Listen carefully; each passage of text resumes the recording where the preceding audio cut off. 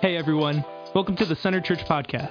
My name is Jack and I'm the Youth and Discipleship Resident here at Center Church in Byron Center, Michigan. Our mission is simple, to see 0 people unchanged by Jesus. So whether you've been following Jesus your whole life or your journey has just begun, we hope that this message will help you draw near to the person of Jesus, be challenged and encouraged by His Word, and move to action. We hope these next few moments are a blessing to you and equip you to see who God really is and who you are in Him.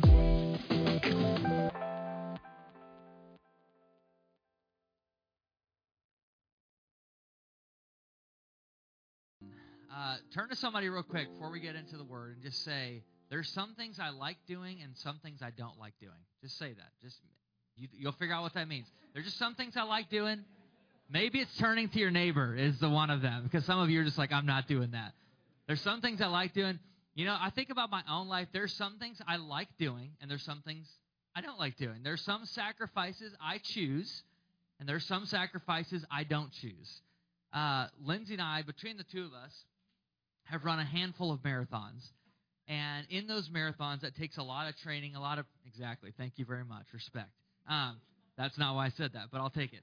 Run a handful of marathons, but between us, if you think about it, that's a lot of hours of training, a lot of hours of preparation, a lot of hours of discipline, and early mornings, late nights. But the thing that Lindsay and I have enjoyed doing is watching other people do marathons from the safety of our own couch recently.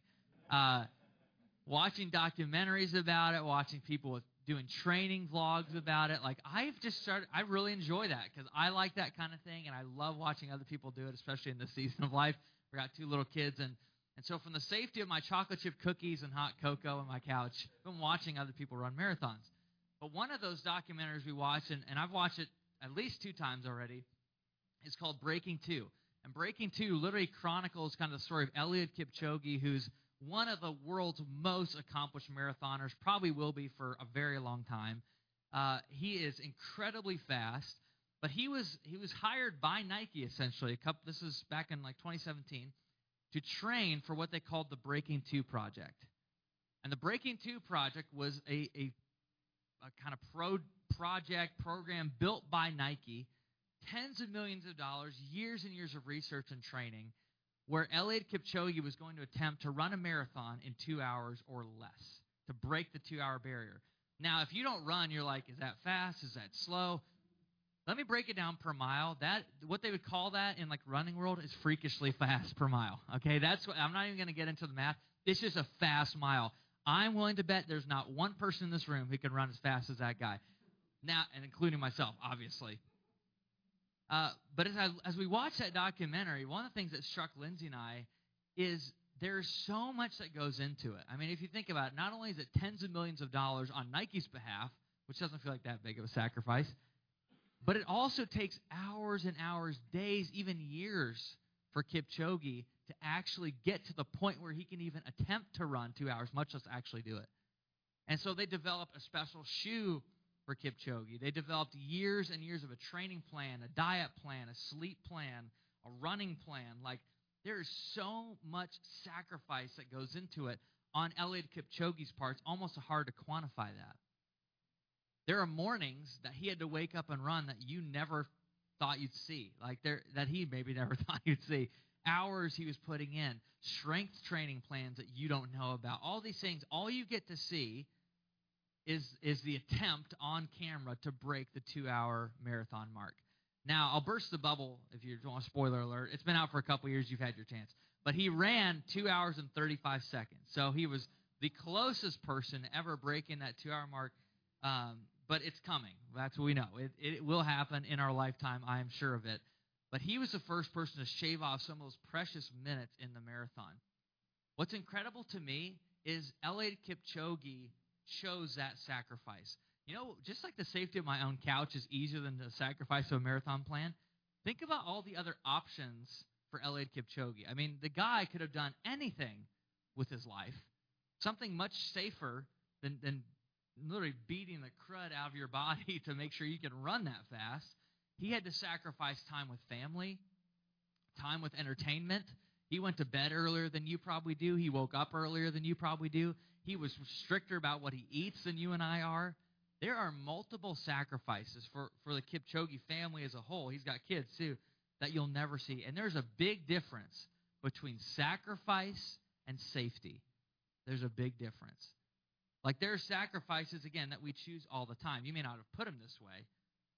But if you think about your work, some of you in the room, some of you watching online, literally there are sacrifices you are willing to make for your work that seem like they make no sense.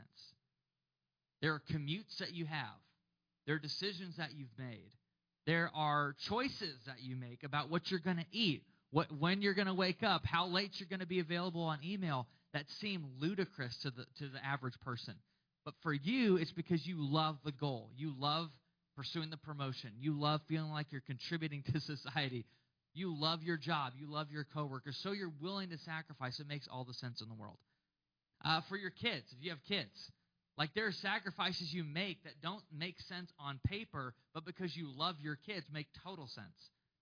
I'm not going to get into how many bodily fluids have been on me this last week from my two daughters, but let me just tell you, there's things that I choose. I love them enough to sacrifice for them, and it's not safe, and it's probably not even sanitary, So there are things that I do because I love them. The same is true when it comes to our money. You may think, I want to get to this certain amount for retirement.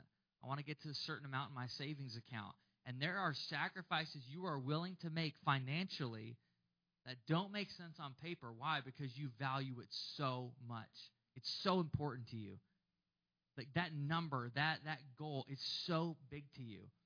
And I want to take you to a passage of Scripture in 2 Samuel 6. You can turn there now. If you got a phone or physical Bible, go to 2 Samuel 6. And we're going to start in verse 12. And I want to read this story to you.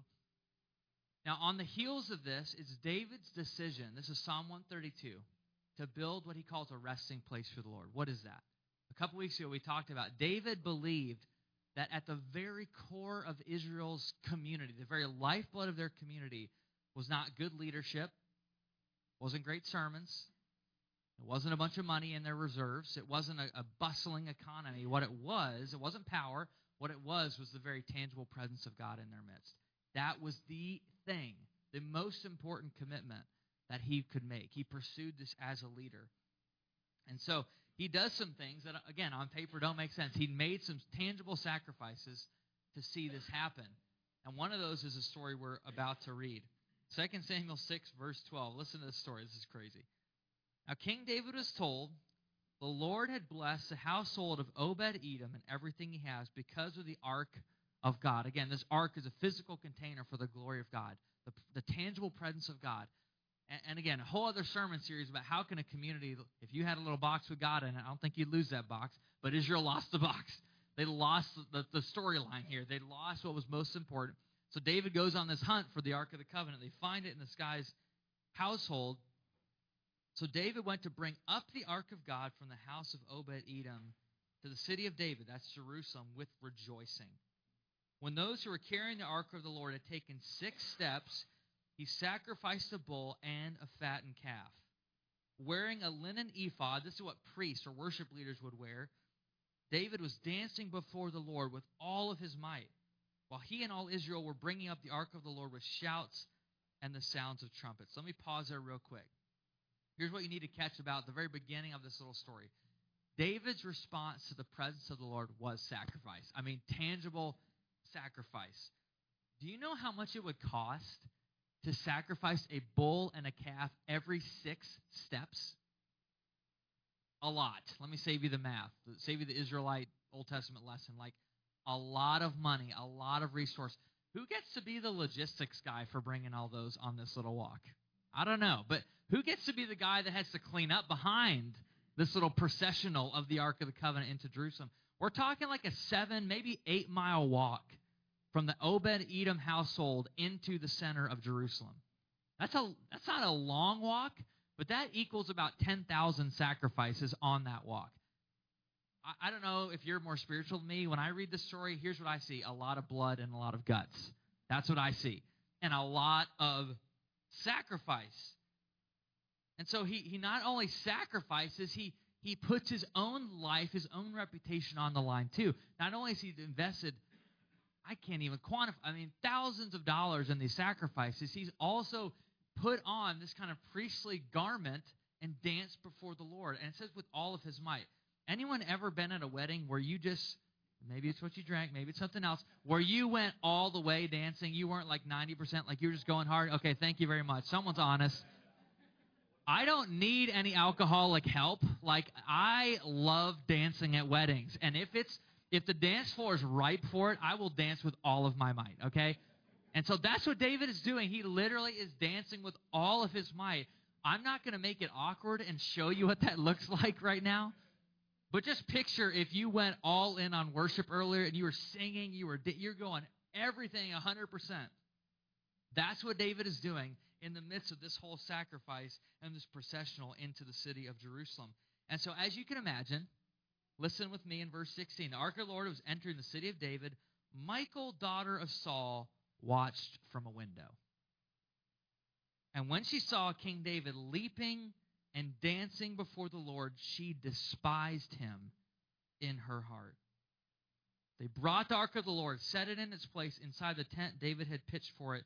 And David, here it is, sacrificed burnt offerings and fellowship offerings before the Lord. After he'd finished sacrificing the burnt offerings and fellowship offerings, he blessed the people in the name of the Lord.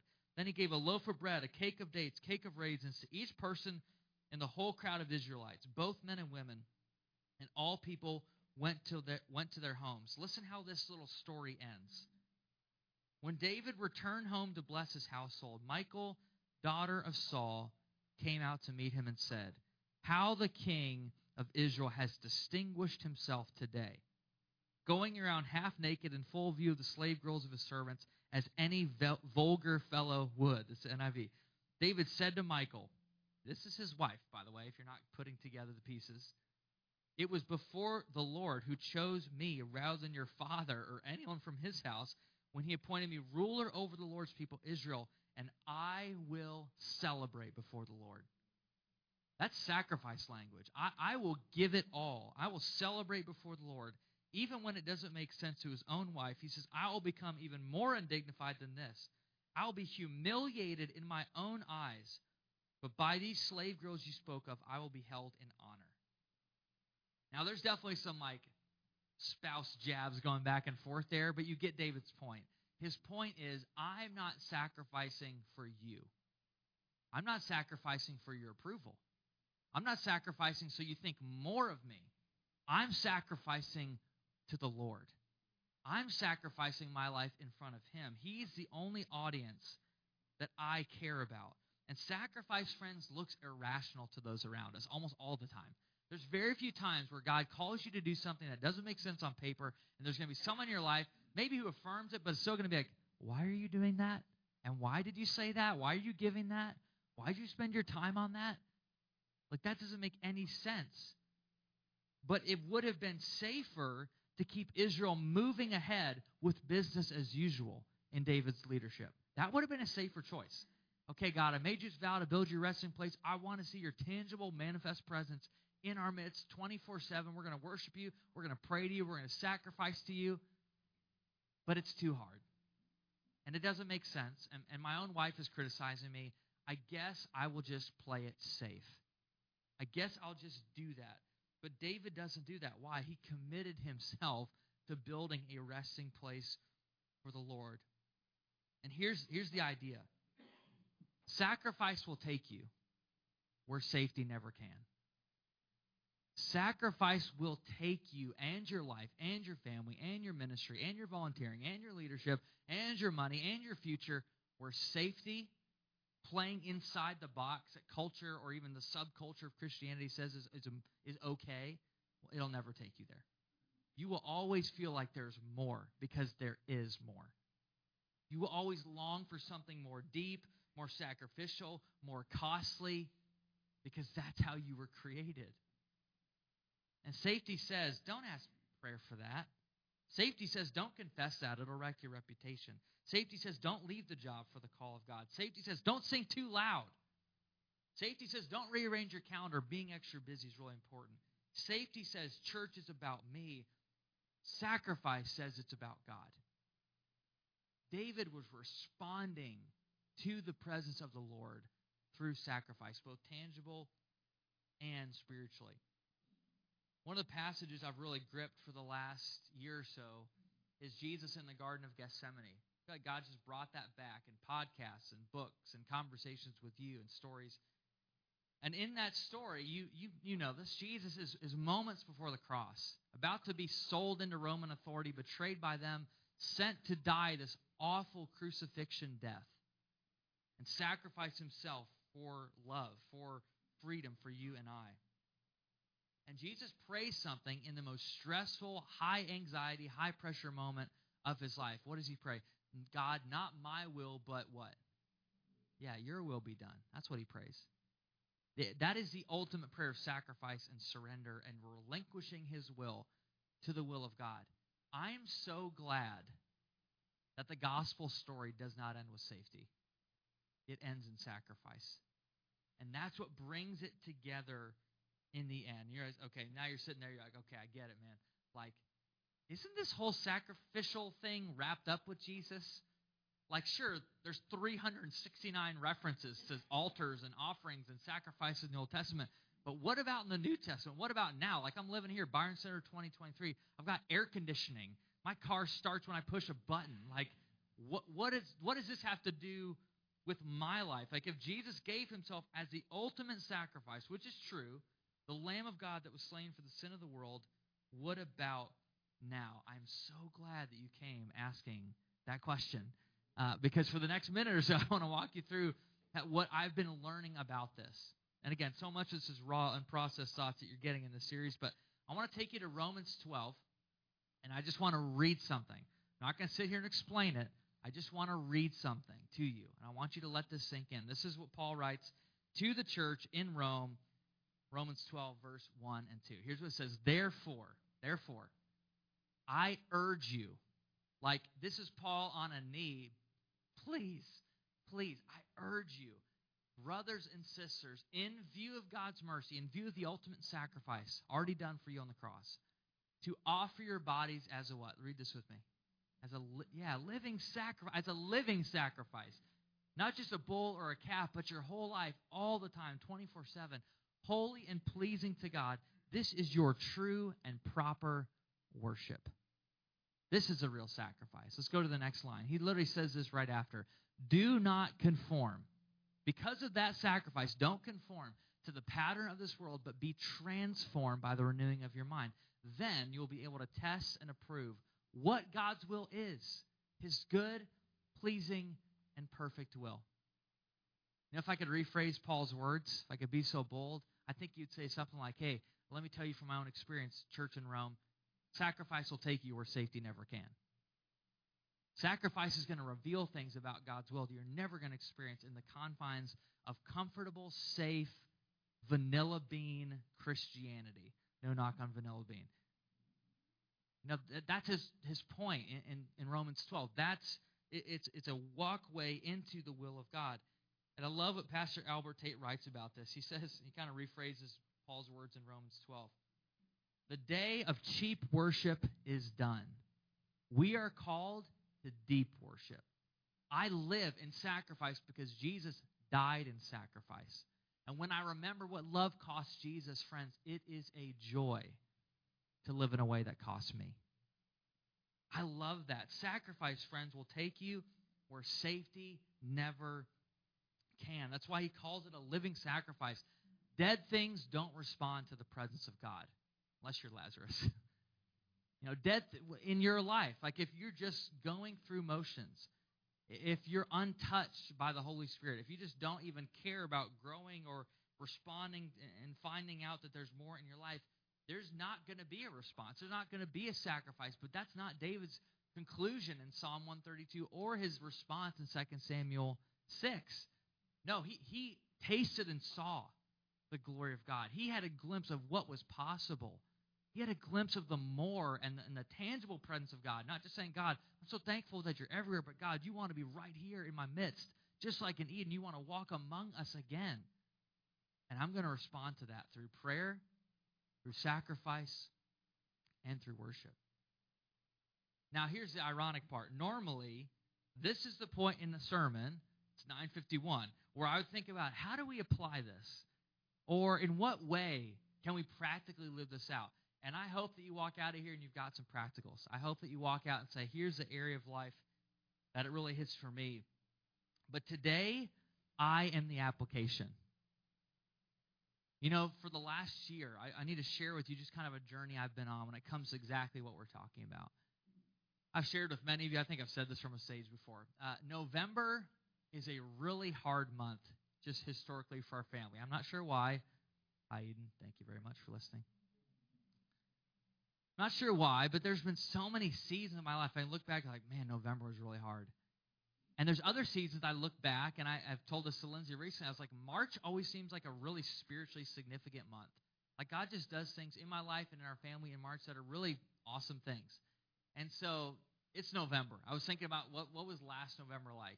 Thank God this November has been not as hectic and psychotic, knock on wood, or like whatever this is made out of, as it was. We're trying to get to Thanksgiving. But if I look back at my last November, and again, I've shared this with so many of you, it's not going to be news to you, but last November was the first time because of my master's program, Eden's diagnosis with her heart, many different things, that I dealt with anxiety and stress in like a physical way I've never experienced before.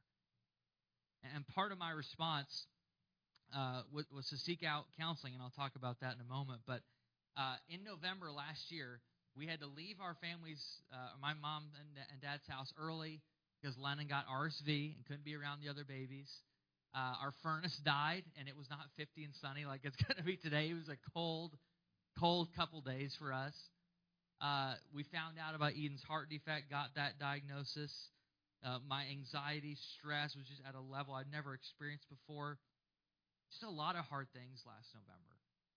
And one of the responses for me was to say, I need better tools. I need to make sure that I'm actually proactive when it comes to this thing. So much of my life in those hard seasons is reactive. Okay, this is going on. How do I react? Sometimes that's good. Sometimes it's not good.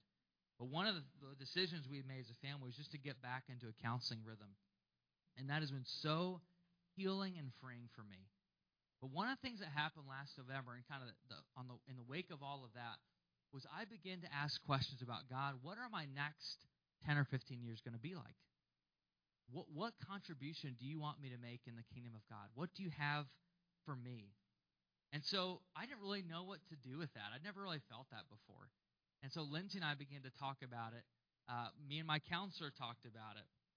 Fast forward to the spring. Again, some of this you know, some of you. And springtime is always the time where, as a Zero Collective, this church network we're a part of, where you work on budgets and salaries and compensation agreements and all that really fun number stuff.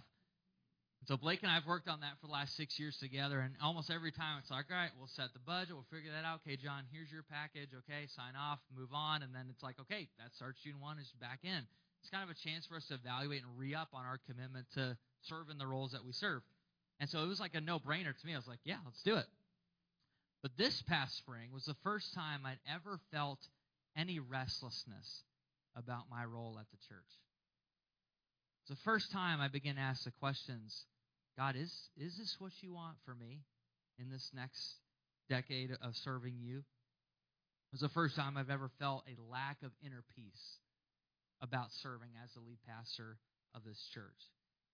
And I sat with that for months because I didn't want it to be a reaction. I didn't want it to be, oh, man, November's really hard. I'm going to decide in December to do something else and go sell houses. I don't know, whatever's easier. That's probably not easier. Do something else. Yeah, thank you very much. Shout out to, thank you, Karen. Touche.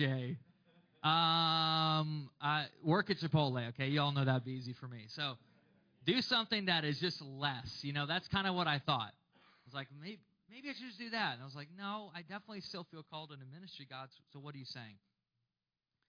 So I began to process all of that with Lindsay and with my boss / Pastor Brian, who serves as like kind of leader of our church network. Began to process that in February and into March. And then it kind of got to April, and Lindsay and I really both felt a sense, and I shared this with Brian, I shared this with Blake, that felt like we didn't know for sure all the dates and the times, but we felt like we were heading into our last year of leading Center Church in this way. And I remember saying those words to Brian, and I was like, how do you get those back in your mouth? I was like, what did I just say? At the same time, it was marked by incredible peace and confidence that this was, even though the answers for everything else were unclear, that this is where he was leading us. And even now, that is way harder to say than I anticipated. And so the weird part about this whole timeline is, again, you wouldn't know this, maybe you would, but Ryan Bloom, who's our network pastor and, again, my boss, said, hey, I'm going on a sabbatical from May to the end of August. Can you kind of sit on this for a little while? And I was like, sure, I guess. I don't know. But it was a chance for us as a family and as a leadership team to just say, let's pray and discern into this to confirm that it's God's will. And his words to me, and he would say this if he was standing here, when I come back in September and we have our next one-on-one meeting, I want to hear from you. What's the story? Do you feel confirmed in this decision, or did you just eat something weird that day and you want to take it all back? And so he came back in September, and again, after the summer of processing and discerning this as a family, still felt like it was God's will for us to step away from this specific role in ministry. So that kind of initiated further conversations within the Zero Collective leadership team, our advisory team who serves here at Center, and then even some of our staff team and volunteer leaders over these last couple of weeks. So I want to share with you kind of the initial, what does that mean? And then I want to share something else from my heart. Because some of you are like, give us the when. Give me the timeline. What's happening? And I want to give you some of that. Blake Hicks, who serves as our executive pastor for the network as well, is here, and he can share more of that too. But what that means, the implication of that decision and kind of where we feel like God's leading our family, is I'll be wrapping up my role at Center Church in March in this specific capacity. And again, I don't know the exact date. I can't give you like the timeline that's perfectly clean and it'll all work out. And my desire from now till that point is to help Center set up for its next season, the next leader and the next assignment that God has for this church. But I want to share, because of the church world in 2023, what this is, and then share what it is not. Because you may have 1,000 questions already, and you're like, I came for a sermon. This is not a sermon. Like, I came for something else. This is not what you're expecting to hear. But here's what it is. I say this from the depth of my heart and over the last year of praying and discerning this. This, as much as it is possible in our human ability, is a response and a step of obedience and sacrifice to what we think is the Lord's will for us. And I don't expect that to make sense on paper. It is certainly not the safer option. But it does feel like the sacrificial, the surrendered, and the obedient one. And here's what it is not. What it is not is a moral failure, a problem in our marriage, a reaction to Eden's surgery and the ongoing complications with her heart, a frustration with something in our church, or a conflict with someone at Center or the Zero Collective or somewhere else that I can't resolve, or a financial issue with our church, or even our own family. This is unrelated. Some of the challenges going on at New Life Church in Wayland. You know, what really hit me was I shared this with our advisory team the first week in November. And as we prayed and discerned that together, something shocked me. I shared this exactly what I just shared with you to them. And one by one, 3 out of the 6 of them that were there all said, we felt like this was coming. And at first, because I'm prideful, I was like, what do you mean you felt like it was coming? My sermons are getting that bad? I was like, come on, what do you mean you thought I was going to quit? And the more they shared and the more I've sat with that for a few weeks, the more it has been apparent to me that where God is leading us, He is also in parallel leading this church and our family and our congregation here. And so as they shared that, I drove away, I was like, okay, I get what you're saying. Through times of prayer and discernment, which is what that team's primary responsibility is in this church, that is what they also sensed was right for Center Church. And so I want to share real quickly, before I invite Blake up, just my hope for Center in this season of change. And you didn't ask for this season of change. This is something that has come out of my own life that now affects you. But there are 2 words that as I prayed and tried to seek the Lord on this, that came to my mind. The first is unity, and the second is urgency. And I want to read this right from my journal, essentially. I believe God has been doing a deep work in us, But I'm praying that in this season of change, God would bring us into an untouchable unity. And internally would begin to spread externally that work to the lost and the spiritually dull in Byron Center. And that we would live lives of prayer, worship, sacrifice unto Jesus, being truly experienced by every single person that lives in this community, which is the opposite of safety, and it's the opposite of isolation. That we would demonstrate in our own hearts, just like I want for our family, a clear urgency for the mission that God has given us. Unity and urgency. So I want to invite Blake up to talk some next steps, and then he'll close out our time together.